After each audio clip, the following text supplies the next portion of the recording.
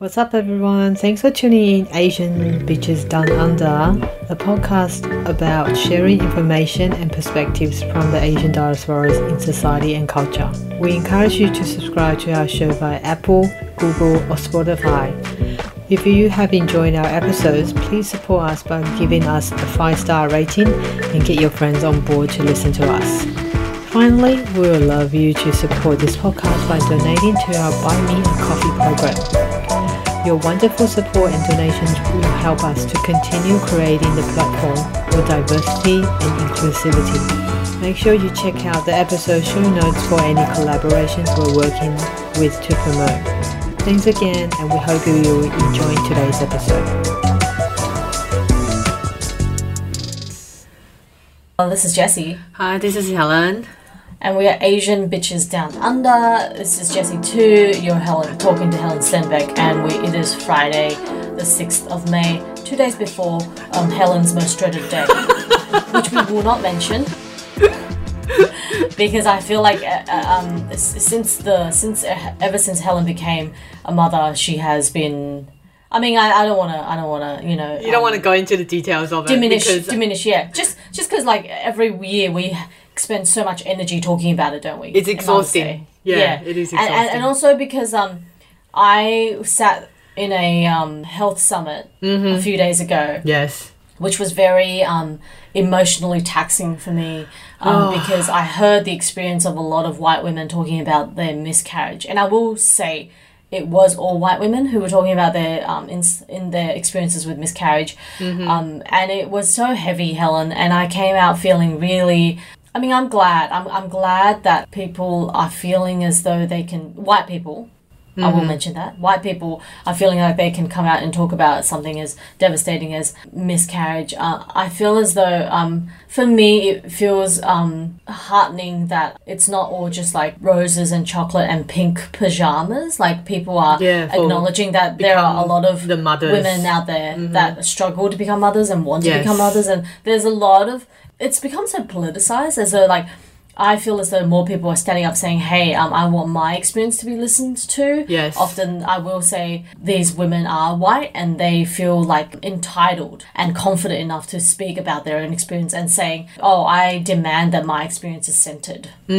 Which I like completely support. I just kind of hope that we give as much reverie and platform to Indigenous First Nations women, women of colour, disabled women, you know.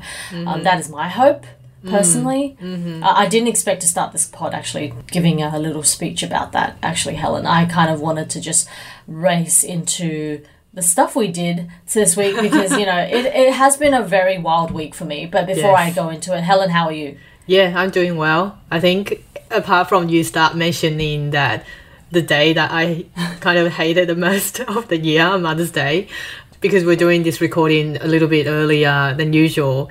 So I've just dropped off my youngest child at school. Like you said, you don't want to go into it, but I still want to mention it. Oh, of course, feel free. Today is actually their Mother's Day's breakfast. Yes. I've attended in the previous years, but not the last 2 years because there were COVID. So this is the first year after like the pandemic that they can actually have mothers going into the school to go for breakfast. And I'm assuming a lot of schools out there in Australia and I don't know, maybe in other Western countries. Today, everywhere across Australia, primary schools. Mother's Day's breakfast. The reason, this is probably going to be another controversial opinion from me. The reason I don't want to go is I know there are a lot of kids that don't have mums, and there are a lot of complicated relationship with child and parents, and perhaps the children don't want their mums to attend this kind of Mother's Day's event. And on the other hand, I do feel like it's almost like a public display of affections. And how do you feel as a child that if your mother are working on the day at the time that cannot attend?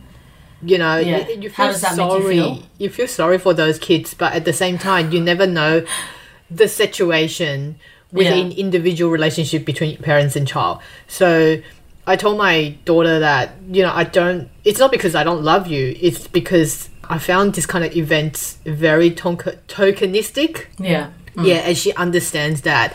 And that's why we had our own little Mother's Day celebration on Wednesday, which was the teacher strike School day. strike, So that was very lovely for me, I think. Oh, that's good. Yeah, I like that idea of you taking the reign in deciding how you were going to celebrate your own experience with motherhood in your own terms. I really like that. I can see how you. I mean, it is very performative, but like, what else do schools do and community? I feel as though, I don't know. I'm just seeing that year after year, any event that that involves some sort of highlighting of a gendered species, like, you know, International Women's Day, Mother's Day, Father's Day, it's becoming less and less attractive. Like, people are seeing the kind of problematic elements of it. Part of me is like, no, I love that. I love that. You know, I want to live in a world where we call parents parents and not mothers or fathers. Like, who cares about gender kind of thing, you know? But then part of me is also like, oh, I do like the flowers and the chocolate and the ridiculous pink catalogs. There is a sort of frivolity towards that whole kind of spectacle, you know, Helen, that I kind of, part of me is like, oh, this is fun, you know, just for the sake of fun.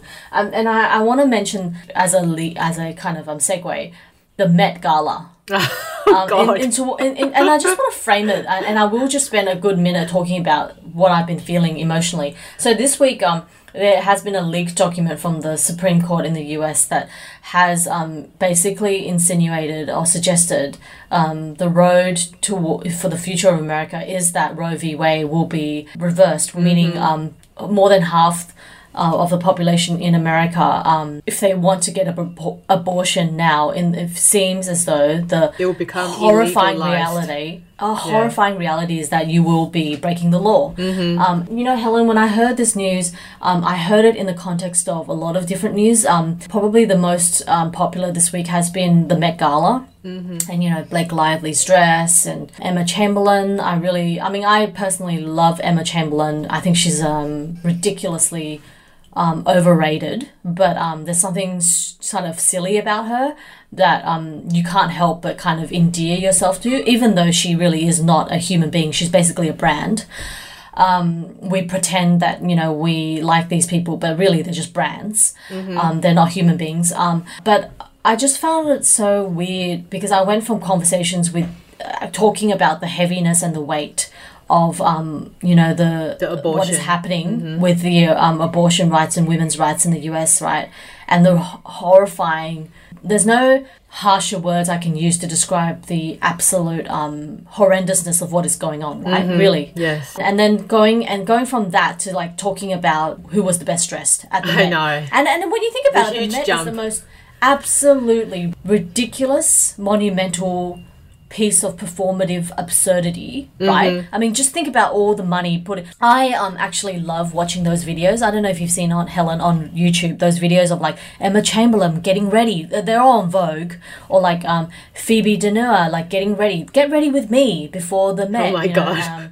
And they're so like, and the other one I really like is Hailey Bieber. She documents her kind of getting ready for the Met or the Oscars. Often they just easily get more than 2 million views, you know.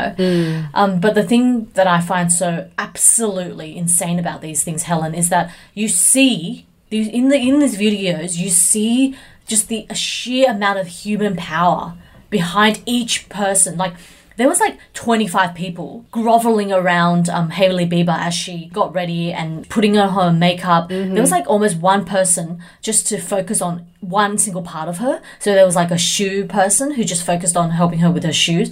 There was like literally five people around her just to get her.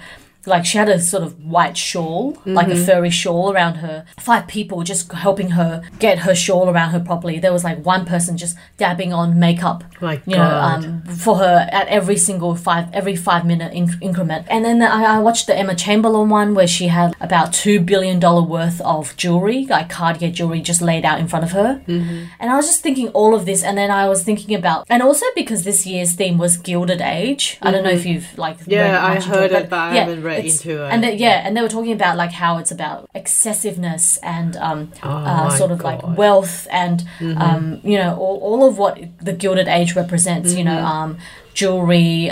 Just think of Marie Antoinette, really. You know.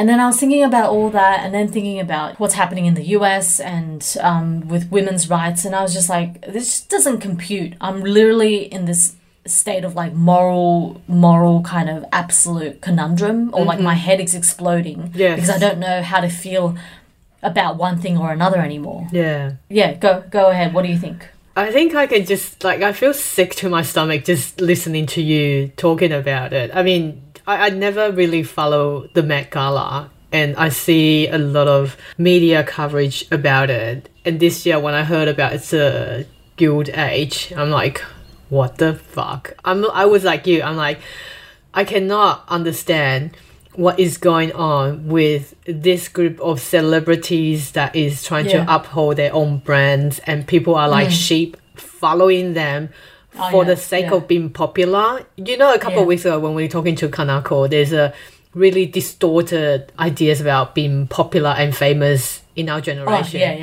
And having Met Gala, and you're seeing that this group of people that is just trying to excessively display their own wealth and their own popularity. It's almost like we're worshipping someone.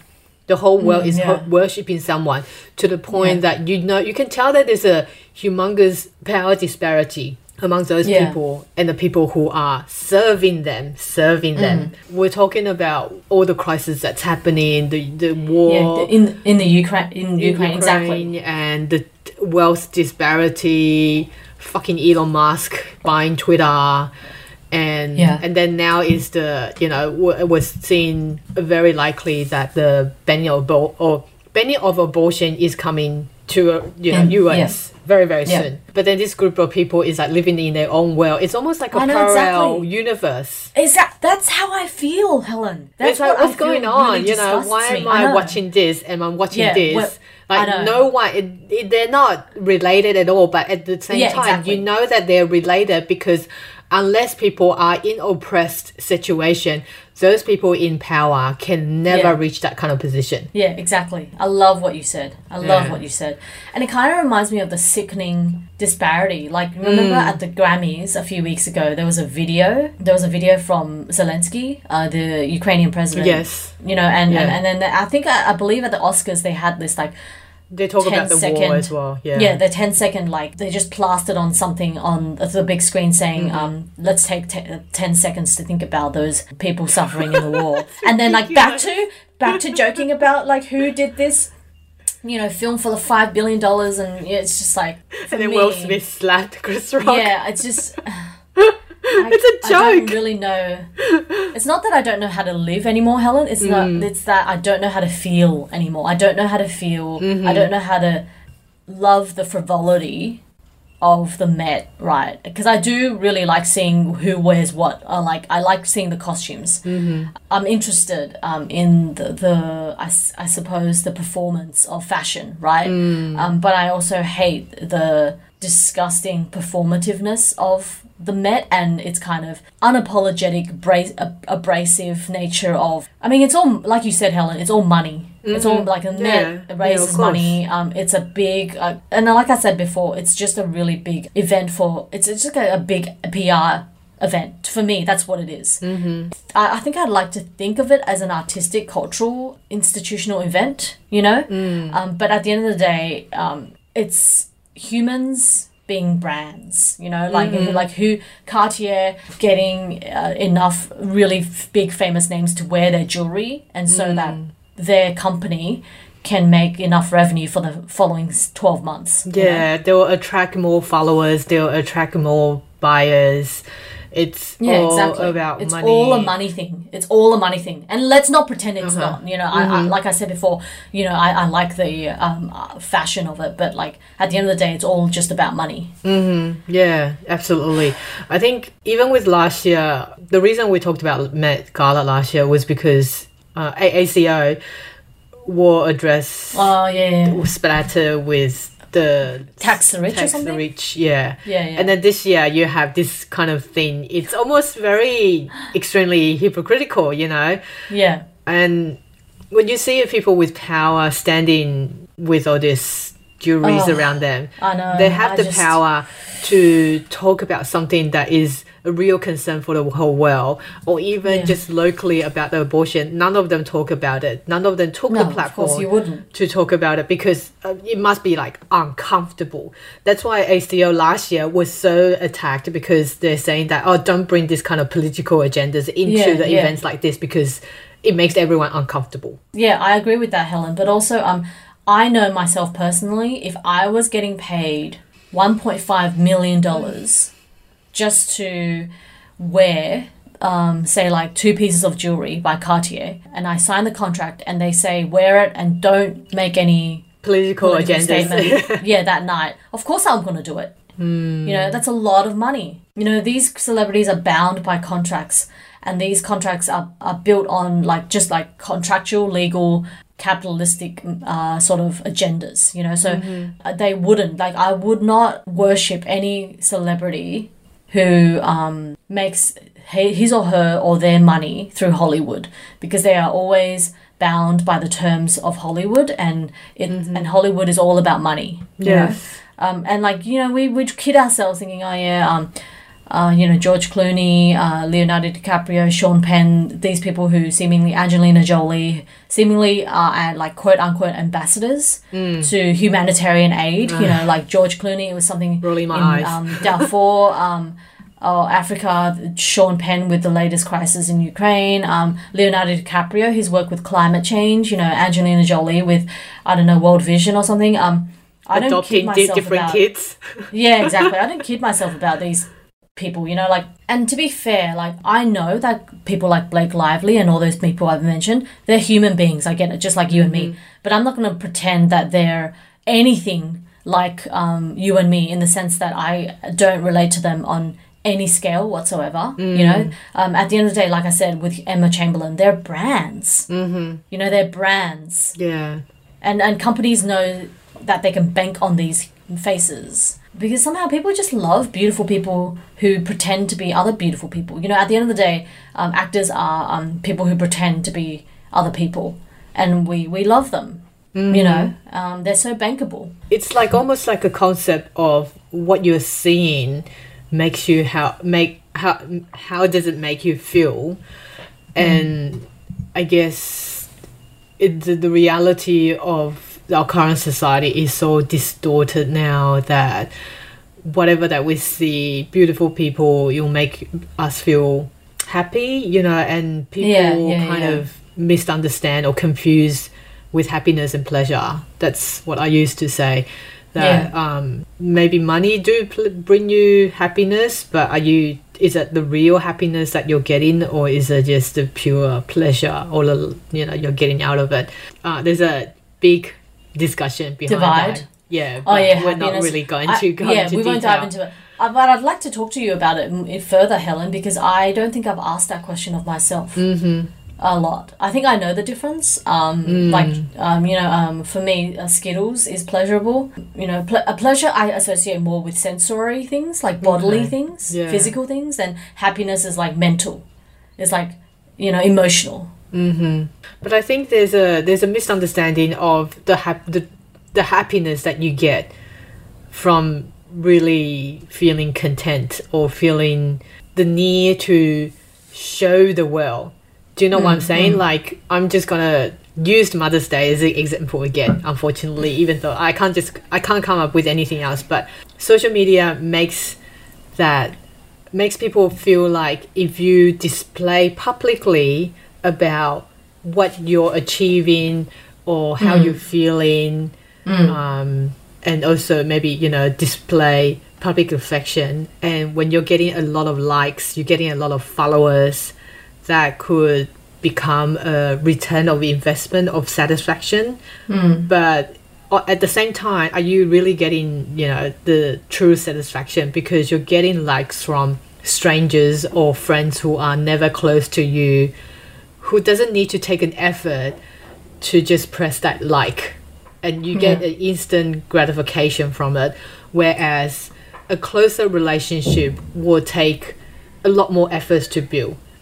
Because we see a lot of families and couples, they're happy on Instagram or Facebook, but are are they really like that in the real life? You know, we've seen very kind of like a sarcastic sketch comedy about how influencers, for the sake of posting their beautiful photos, that they get their partners to take pictures of them, but in reality that their real relationship doesn't look as nice, you know, and also the family relationships as well. So I guess people are starting to kind of distort that kind of feeling, oh, maybe if I can have my satisfaction through social media, I don't need so much in my real private life.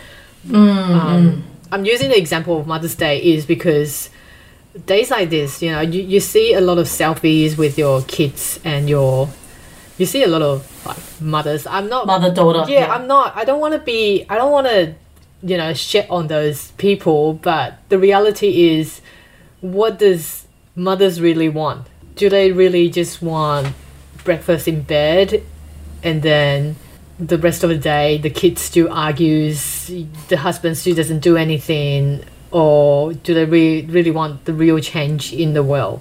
Because the public affection is seen a lot throughout days of celebrations like this, and to me, like I said, it's very performative because you want other people to see you rather than what you really do, like comes out from yourself.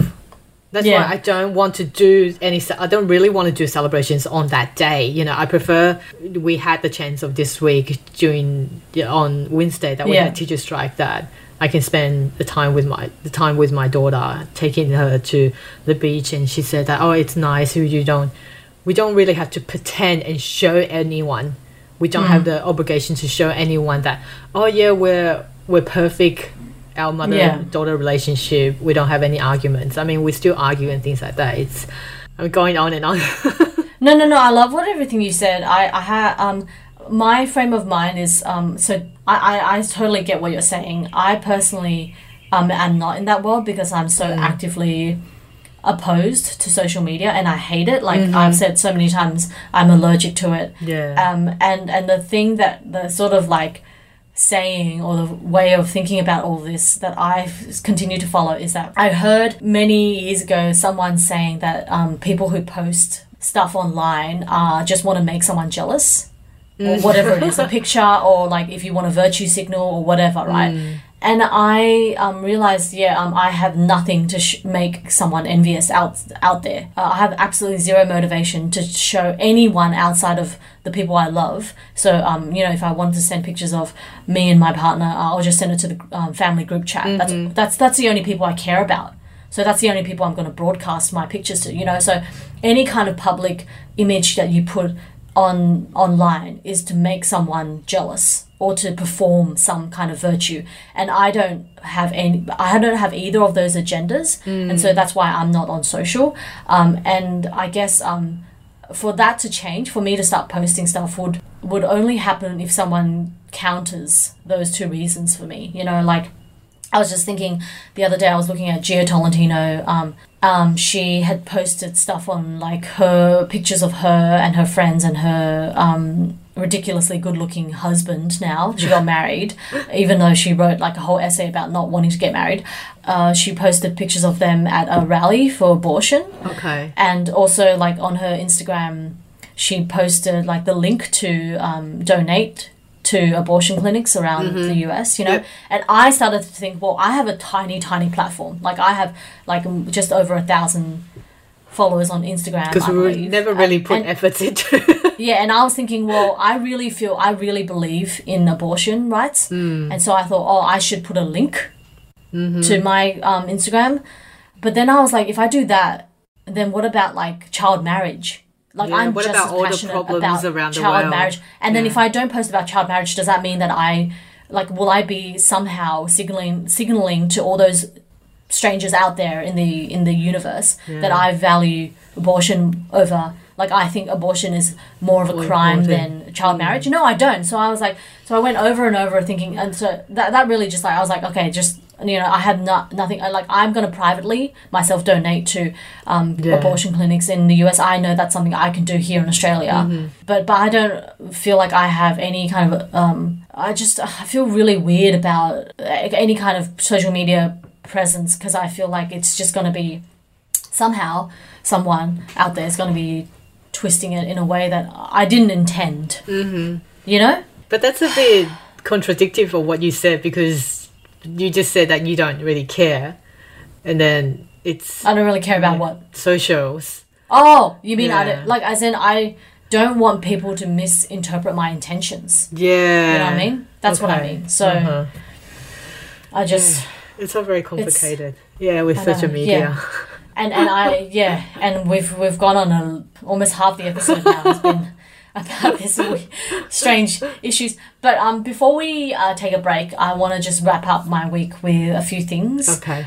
So just to lighten the conversation, I just want to mention really quickly 2 movies that I watched this week that I want to give a shout out to. On Netflix, there is a film called The Week Of. Starring Adam Sandler and Rachel Dratch. Rachel Dratch is like one of my favorite actors ever. She's in so many sitcoms and movies. Probably my favorite role she plays is as Linda in Broad City. Okay. She's the woman, Helen, I don't know if you remember, in the Amy Schumer sketch. She's also in Amy Schumer's Inside Amy Schumer, where like Amy Schumer and a bunch of white women are in a pet store, or like a pet kind of babysitting, trying to compete with each other how much more they love their dog. Yeah, exactly. And then and then Rachel Dratch's character is like talking about how she adopted her dog, her abandoned dog from like during the Hurricane Katrina. She was like talking about like a black boy standing. This is not funny, obviously, the situation in the hurricane. She was like the black boy standing on the roof, and then the dog, and she was like, I saved the dog. And then Amy Schumer's what happened to the boy? Everyone asks, what happened to the boy? And she's like, what boy? It's making fun out of how those white women just do not give a shit about black people, but they give a shit about dogs, And I want to preface the fact that, I want to say, obviously, that it's not funny for the politics of black and racism, Black Lives Matter in Australia, in America is not funny. It's the fact that what's funny is the fact that sketch so perfectly captures the absolute sense of white people not caring about black lives, but instead caring about dogs. Yeah, and anyway, The Week Of is basically, very loosely, the storyline is basically the father of the bride. Okay. Steve Martin, except instead of Diane Keaton, we have Rachel Dratch. Instead of Steve Martin, we have Adam Sandler. And it's a really big cast. It's like, and also the groom, the daughter's husband to be is black, and so it kind of touches on black racism, and it touches on interracial coupledom, but it's really an ensemble kind of movie about the coming together of two families in the week leading to these two young people getting married. I found it surprising that Rotten Tomato, it was 26%, but I actually really fucking loved this film. Like I absolutely was so on board with it. I laughed, I cried. It was so tender. Like some parts of Father of the Bride, and we watched it last night, some parts of it was kind of like there was definitely the sense of sanctimonious patriarchy, with with Steve Martin, losing his daughter. Like, it's really fucking fragile fatherhood, and there was tiny elements of that to The Week Of, with Adam Sandler playing the paternal figure, but it just wasn't as sanctimonious. Like, I found The Week Of and Adam Sandler's role really tender and really beautiful and really kind of like sympathetic. I really sympathized with Adam Sandler's character, kind of realizing that his daughter is no longer, going to be in his life in the way that she has in the last 23 years. And similar to the Father of Bride, the daughter, Andy, she's like 22 when she gets married. And in Adam Sandler's movie, it's the daughter's 23. It's like these women are so young. And I would really recommend you you watch it, Helen, if you have time. The Week Of on Netflix. It's really, really good. I wonder why is it so low? Is it because it explores the race nuance around it and people don't want it? I have no idea. I have no idea why I thought it was excellent. I freaking love that film. I'm so glad I watched it because I usually don't watch movies I've never heard of, and I had never heard of this. It's from 2018. It's really, really funny. I loved it so much. I think you can look up. I think Adam Sandler has been moving on towards a different type of character that he plays compared to the ones that we watch him when we were growing up. Happy Gilmore. Yeah. Which I freaking hate. Happy Madison. Oh my god, I freaking hate those movies. He used to play stupid, dumb, white he's such a male stupid character. little boy, yeah. Yeah, but I think because, I don't know, maybe because he's aging and he realised he needs to find some characters to play that's more meaningful. Yeah, and not like a 14-year-old boy. How about you, Helen? This week, we are still going through the Korean drama. I'm obsessed with Korean zombie drama. So love it. Love it. Our listeners might have know that I talked a lot about different types of Korean dramas in the past, but this one I've recently picked up. It's called Happiness. The first 3 episodes was extremely slow, almost to the point that I didn't think that I would continue because zombie genre drama is slightly different to the ones that we previously watched. I don't think it's rather, I'm guessing it's a low budget production because compared to the previous zombie movies or dramas that I've watched, there are a lot of zombies and you have to put a lot of makeup for a lot of people, and it's you have to have the volume. You know, within zombie productions, you have to have the volumes of the zombies to look to the point that is extremely scary and to the point that is attractive enough for the viewers. But this one is more almost like a semi-thriller, and you explore through the darkness of humanity, because in the end humans are the ones who are worse than zombies. So the story is taking place in this young couple who kind of fake their way, not really fake, but they pretend they're newly married so they can get extra social points. I don't know this in South Korea, that they can get social extra points to rent a very nice apartment in a better suburb. And within 10 years time they can purchase the whole apartment in a very cheaper price. Anyway, so both of them are in the police force, and they found out that there's a kind of drug that people take that wasn't approved yet publicly. When people take it, they will become like there's a neural malfunction that will turn people into zombies, which in the drama they call it mad human disease. But compared to the previous zombies dramas that we've seen, is that once you turn zombies, you remain in that status. Right. Yeah. But with this one is that people comes back as a human within a certain period of time, so people can control if the virus has not taken over your brain, that you'll come back as a human if you have the will to sustain that kind of status. The drama is quite interesting towards the middle because the whole suburb going to lockdown. The whole apartment complex goes into lockdown, and you see how all the residents are starting to attack each other. They're trying to fight for resources. It's almost like a Law of the Flies situation. And oh my god, it's just unbelievable. There are some characters, you just watch them and you're like, oh my god, fucking hell, you just want them to die. It's just the darkness of humanity when it comes to selfishness. And trying to take advantage of other people. In the time of crisis, it just shows, the reality just shows. Interesting. Let's jump into our break, and then when we return, we're going to go right straight to our discussion this week. A lot to unpack. Not a lot of time left, but let's get into it. We'll be right back.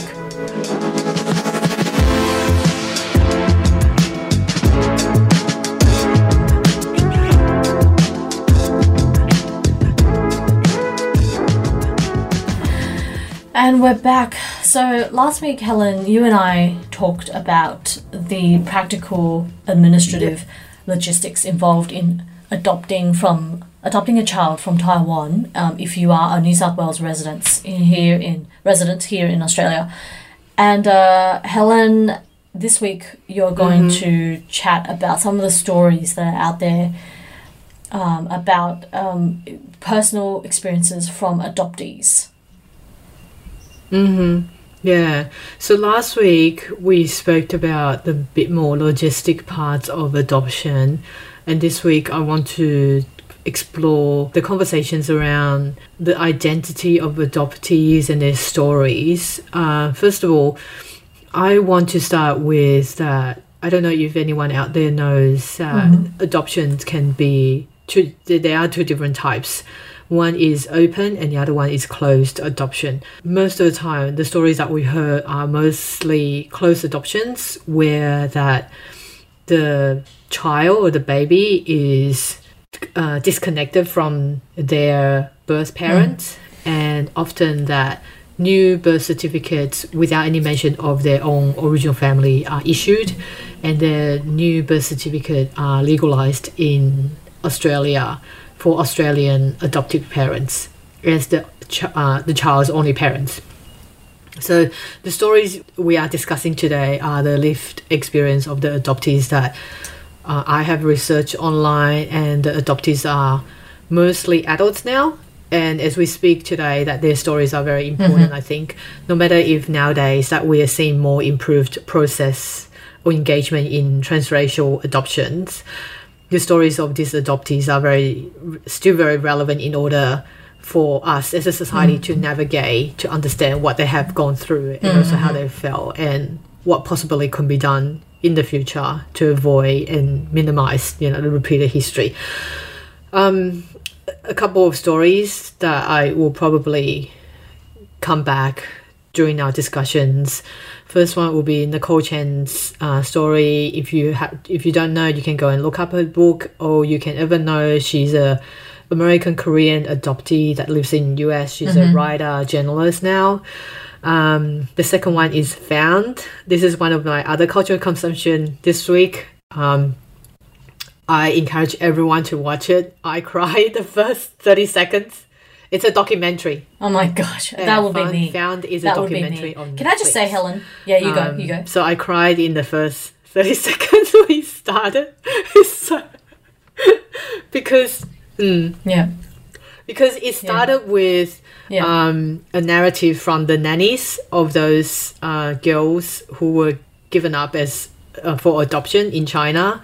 And you just hear that the nanny speaking in Cantonese and that, I look after these girls and I wonder what they're doing now. Yeah. Okay, I'm going to take over so Helen doesn't start stopping again.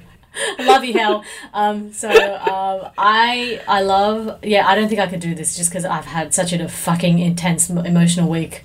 Sorry for using the F word. I'm trying to use the F word less. Just I find it so abrasive. I want to use it just privately to myself, but in front of no one else. So I'm not shaming anyone who uses it. What I was going to say was I love the podcast you sent me from the LA Times with Nicole Chung talking about her adoption process. And I was thinking, Helen, because I listened to it, right before we started recording. And I found it really, really, it really was painful. And she was so, her story is so sympathetic, Helen, because I have never actually thought to myself, I've never actually sat down and thought, what would it be like to be born knowing that your biological parents, for whatever reason, the reasons you don't really, for a lot of women like Nicole, never knew until she went to try and find them. But I would be a complete mess. Just knowing myself, I would just have probably not have had a very healthy, I know how low my self-esteem has been for most of my adult life. I can't imagine what it's like to feel as though you weren't loved enough. So hard. That is so effed up. I cannot imagine how traumatic that is to start a life like that. And I think my first experience, Helen, with meeting an adoptee was when I was 19. I was at this camp situation in Tasmania for all people who wanted to pursue a career in classical music. And the violinist who sat next to me in this orchestra, she was from Adelaide and she was Korean, but she was an adoptee. Okay. And she had, I think the camp was only 2 weeks. So, and I shared I believe I shared a apartment with her, and I sensed in her some unprocessed mental chaos, emotions. Yeah, I sensed it. She was very good at hiding it. How? Because she was very bubbly. I even remember her name. Her name was Diane. She was so bubbly, and she told me like, and you know, when I was 19, I didn't know jack shit about the world, so I didn't interrogate her about her past. And for me, it was just like, oh, whatever, who cares? You're adopted. Like, no big deal. Like, even though she was I guess my first time I met someone who was adopted, for me, I didn't treat it like different. But in hindsight, I wish I had asked her more questions. I think I do remember her telling me that she has always felt left out. And that she was the only Asian kid in her school. Like, I mean, she freaking grew up in Adelaide. She was from Adelaide. Like, that is the widest city in Australia, you know?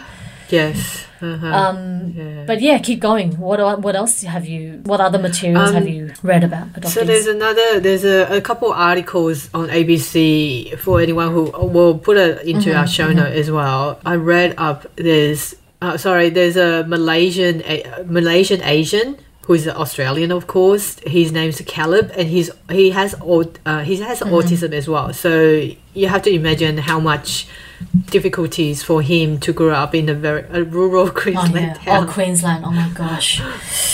How much difficulties that he will go through during his childhood. There is another podcast that I was listening to when I was looking up transracial intercountry adoption. This podcast is called Bittersweet Podcast. I think everyone should go and follow it as well. It's so cute. There are Ethiopian adoptees. They came to Australia and adopted by white parents, and there's an episode about them and their friends talking about their adoption journey. They were actually adopted after 2. Some of them were adopted at the age of 6, so they can remember everything from breaking away from their original family. So you can imagine the painful journey that they have went through, and also feeling how disconnected at the very beginning when they're adopted into the white family. Even though that they're in Melbourne and they do go to Ethiopian community suburbs in Melbourne, I think it's Footscray. Sometimes they say that there's still something that they don't feel that they're connected to. Because with their white family, there are a lot of things that their white parents do not understand, and even if they approach their white parents to talk about it, if they encounter racist remarks, the white parents just say just ignore them. You know, it's like they don't know how to deal with it because they never experienced racism, as white parents. I think that there is a lack of discourse and discussion about transracial adoptions until very recently. It is very ambiguous and sensitive topics, and I guess it's because people refuse to talk about the reasons for adoption. You know, how the society expectation of having your kids, or maybe you have the inability to reproduce your own child for whatever reason. And I think more than ever now, it really opens the dialogue surrounding transracial adoptions as these children are becoming adults, and they have the right to voice their experience. There are a lot of studies surrounding transracial, transnational or intercountry adoptions as the quiet or unknown migrations. There's a study online about the Korean Australian adoptees, and I want to point out that there is a possibility that if we don't open the conversations, especially for transracial adoptions, they are likely to be forgotten this is what I thought about it when I was preparing for this. It's because the technology improvements with IVF, contraception and legalized abortions in some areas, that the rate of adoptions has indeed dropped in the past years. And apart from the stories, during our conversations today, I have some PhD papers that I've briefly gone through this week. One is by Korean adoptee Hee-Rae Hazer. Their paper is called Korean Australian Adoptee Diasporas, A Glimpse into Social Media, and the other one is I Am the Center Part of Venn Diagram, Belonging and Identity for Taiwanese Australia Intercountry adoptees by a group of academics in University of New South, in the University of Sydney. I know, Jess, how much you hate academic paper, but I think it's just dull. Yeah, but I think these two papers are easy to it's quite easy to read. And firstly, I want to pinpoint that I will most likely to refer to more of the examples of Korean adoptee diasporas, as they are the largest cohort of intercountry adoptees in Australia since 1969. Yeah, and as those adoptees, and possibly will be, I think they're probably the largest cohort in US as well. Yeah. And we're seeing the rising number of those adoptees becoming scholars to share their experiences and also explore the complexity about the transracial adoptions. Therefore, I started to read the Hayes' paper first and realized I won't be able to go through the 260 pages within 2 days. I just kind of browsed through the introductions and the summaries of each chapter. Yeah, so if you do have time, like, I'll have this on our show note as well. And it's rather fascinating to explore from a lot of angles on identity specifically, and also how important that the social media for the connections of the adoptees group. Yeah. So I found that in Hayes' paper, it began with this. Korean Australian adoptions represent the largest number of children adopted into Australia since the 1960s. However, despite the Korean Australian adoption program being the largest and the longest standing intercountry adoption program in Australia, little is known about Korean Australian adoptees. It is estimated that there are over 2,400 adult Korean Australian adoptees. Wow. And the earliest statistics indicate 3,500 Korean Australian adoptions. There's a lot of things that Hazer talked about in the paper. First of all, will be the colonial mentality in transracial adoptions. Totally. Like white savior mentality. Yeah, you have adoptive parents saying that, or maybe even if it's not adoptive parents, you get strangers. Yeah, white people or the other family members saying that, oh, you should be grateful that you have adopted into Western country. Yeah. It's almost as if it's highlighting the society perception that the birthplace of the child is inferior. Oh yeah, totally. Yeah. Absolutely. And the Western society is superior. Yeah, go ahead. Can I just say that is just literally the mentality of the entire world, that all Western countries are superior. It's really... It's quite... I can't find a word. It's really troubling, I think. It's almost saying that... this quote is... I'm taking out from that Chinese Australian paper. There's a quote saying that the child is better with me than in the rice paddy field in Taiwan. Oh, gosh. I hate that comment. But I also see why they made it. I'm not sympathizing with that comment. But I also... I feel very conflicted because it's that same problem, the issue that Celeste Ng presents in Little Fires Everywhere. Yes. Because money does, I find it hard to talk about because I've never talked about this, but material wealth, money can give the kid more opportunities. Yeah. That's a fact. Yeah. But what about emotionally? What about the connection and of also identity? Connection, all that. Yeah, exactly. So I don't want to fool myself by thinking, a kid who is living in the squalors in a slum in India is gonna have a better life than a white family who adopts him in and they live in Vaucluse or the eastern suburbs. I'm not gonna kid myself about that. But how do you comprehend one and the other?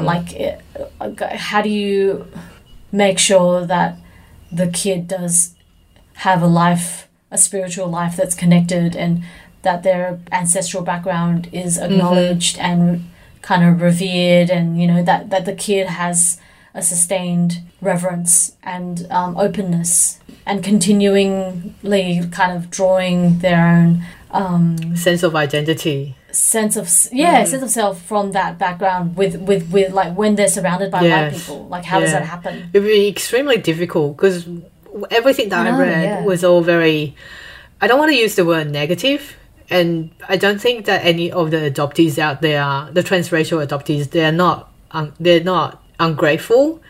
It's because the commonalities of the transracial adoptees is almost, they have the same things that gone through their childhood, even up to their adulthood, the sense of disconnect with anywhere, the lack of racial discussion with their white parents, and navigating through life without fully understanding their own identity. They also feel that there's lack of acceptance, belonging with either side, with white community or even, let's talk about Asians, you know, they feel like their own. They look Asian, but they don't know anything about Asian. They don't know the language, they don't know the culture. They've been pretty much broke away since birth or whatever age that they were given up for adoption. There's very little to establish that connection, what they look like. And that's the problem with a lot of white parents, because those adoptive parents would think, oh, we don't see race, you know, we take you in and we'll just raise you as one of our own. And there's nothing wrong with that, but they fail to see that the bigger picture of the whole society, the environments that this child will go out in school and in this bigger society as a community. That they're still, it's undeniably that they have an Asian appearance. I know. They can't hide that. Exactly. That's the physiognomy of their face. That's not something I can hide.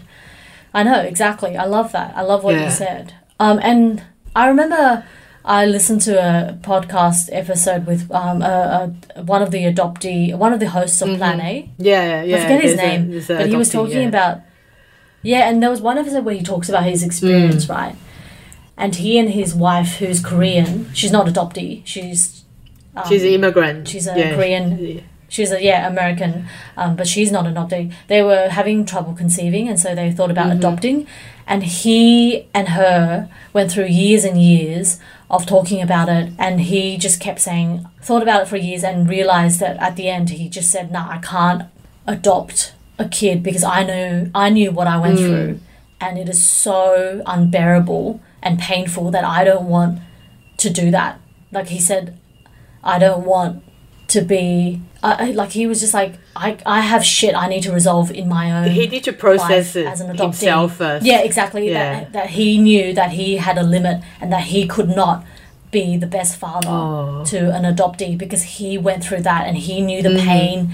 When I heard that, I was just like, that is so amazing that he knew that about himself and he knew his limits, and it made me very sad. Like I was in such pain for him that, like, because you would think, right?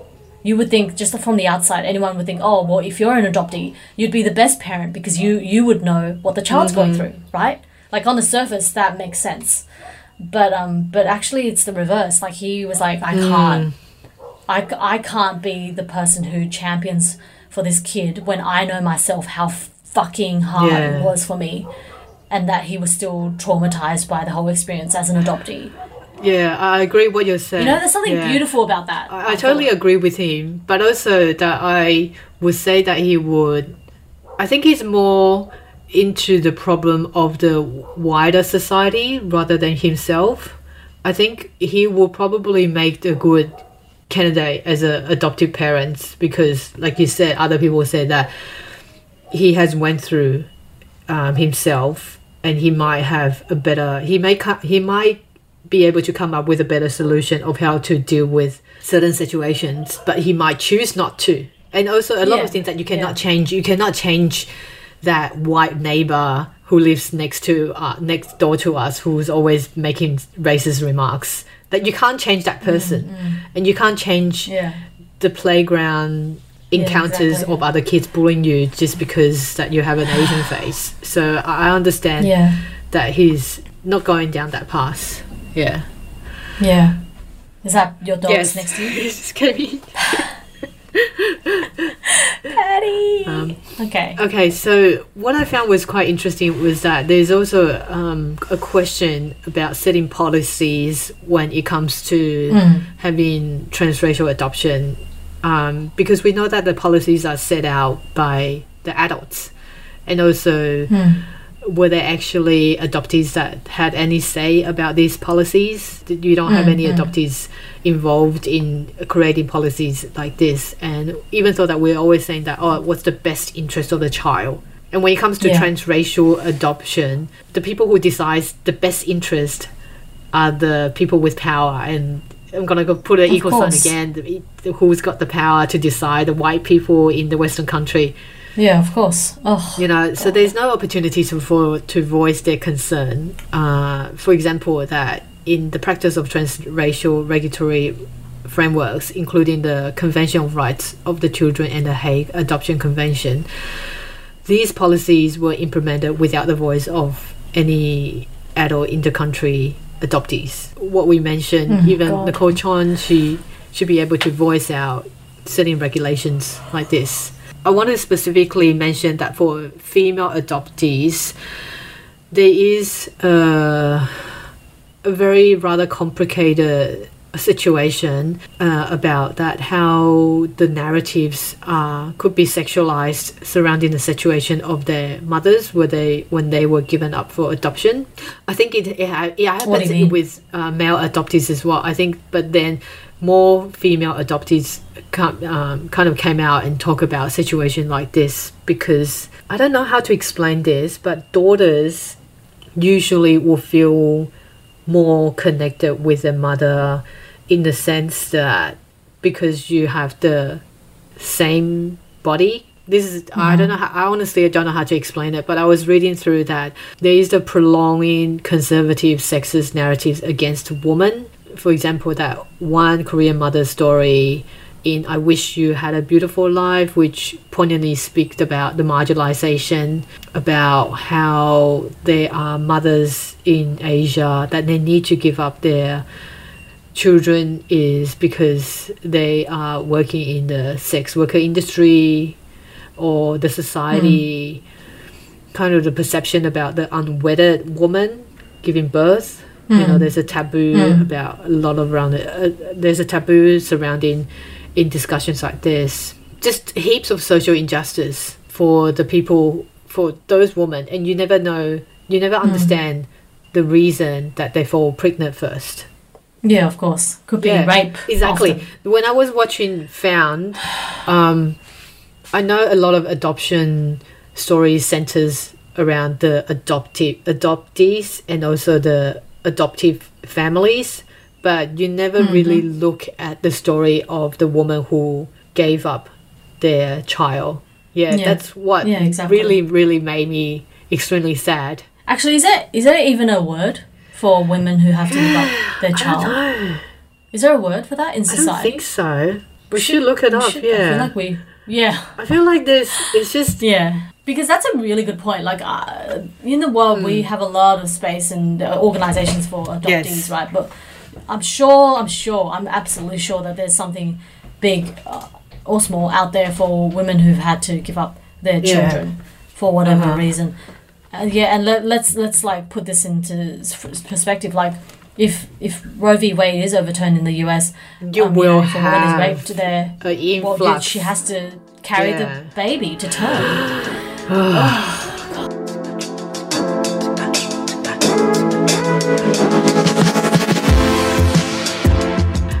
Another thing that I want to talk about is the Korean adoptee culture, which is also called KAD. It is like a kind of the empowerment for which humanizes the adoptee's life experience and also establish their own culture and heritage to get beyond the shame and inferiority that they have been forced upon adoptees by adoptive parents from the start.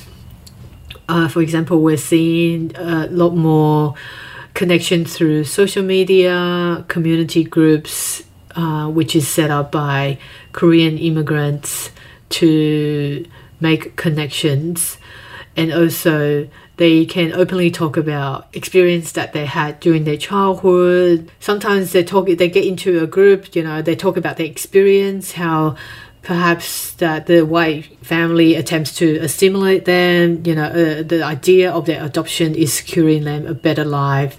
And also there is a problem with removal and replacement of their names, languages and culture, and also the lack of respect of their cultures and birth family. Sometimes they experience through ridicules, racism and discrimination. And it just doesn't come solely from the white communities. Sometimes it will come from their Asian counterparts as well, because they never feel fully Asians themselves.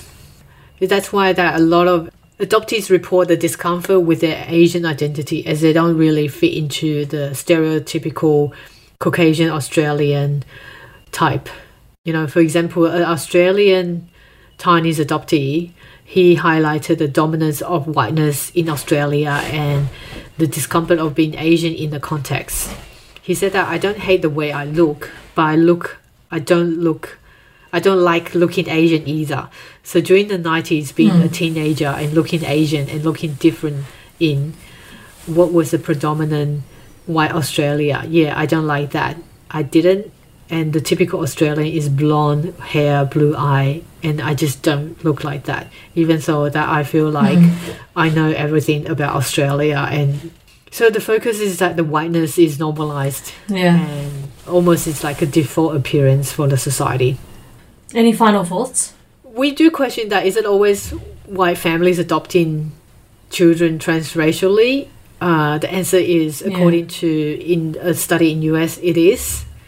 They're usually older people. Yeah, exactly. They're usually men and women who sought medical help to have a baby. They're usually Christian. They're mostly Caucasians. In US, a study shows that most adoptive parents are 73% non-Hispanic white adults. Compared to the people of color, they are still the majority of the family that adopts transracially. When we talk about people of color adopts white children, have you ever thought about that? Like black people or people of color adopting white children? Yeah, it's quite interesting. It's usually the white people who adopts children of color, isn't it? Yeah. They have the power. They have the power, exactly. Yeah, and the access and it's all, and it's like you said, it's very expensive. Yes. And it takes a lot of time and resources. And often black people of color families don't have that. Mm-hmm. That's why we don't have, like, it's about power. This conversation, a lot of it is about power. Yes. At the root. Mm-hmm. Like, yes, it's about love. We get it. We don't deny the fact that these are loving white people. But at the end of the day, it's also like, don't pretend it's not about power and access to power as well. Mm-hmm. Thinking of that, I went up to research whether or not there are stories about black people or people of color that adopts white children. The thing is that they actually get discriminations. They actually get racist remarks. There are very, very few black American families that adopted white children. And there's a guy called Peter, because he was adopted as well, so he wants to kind of like give back to the society, and he's not choosing to have children of his own. And the discrimination that he gets was that he usually will be mistaken that he's kidnapping a white child. Oh my God. And there's another discrimination case against a British Indian couple for not allowing to adopt non-Asian child. They were compensated with £120,000 in damage after the jury ruled that they've been discriminated against by not being allowed to adopt a non-Asian origin child. It's almost like the society saying that, oh, you're Indian, you can only adopt Indian kids. Yeah, so they were compensated. That's disgusting. Yeah, so it needs a lot for everyone to think about it. Yeah. Oh yeah, definitely. Just a discussion around adoption. Yeah, I know. It's so there's so many tentacles to this discussion, isn't there? Yeah. And I'm really glad we started the conversation today, and it continues. So that's the end of our episode. Remember to subscribe to our podcast on Spotify, Google, and Apple, and give us a 5-star rating if you would like us to. If you like to support what we do here at Asian Bitches Down Under, head to our Buy Me Coffee page and make a donation for us to continue the intersectionality in the podcast industry. Please follow us on Instagram for updates and share with your fellow podcast lovers. So we'll chat to you next time. Yeah, take care, guys. Stay safe. Bye. Bye.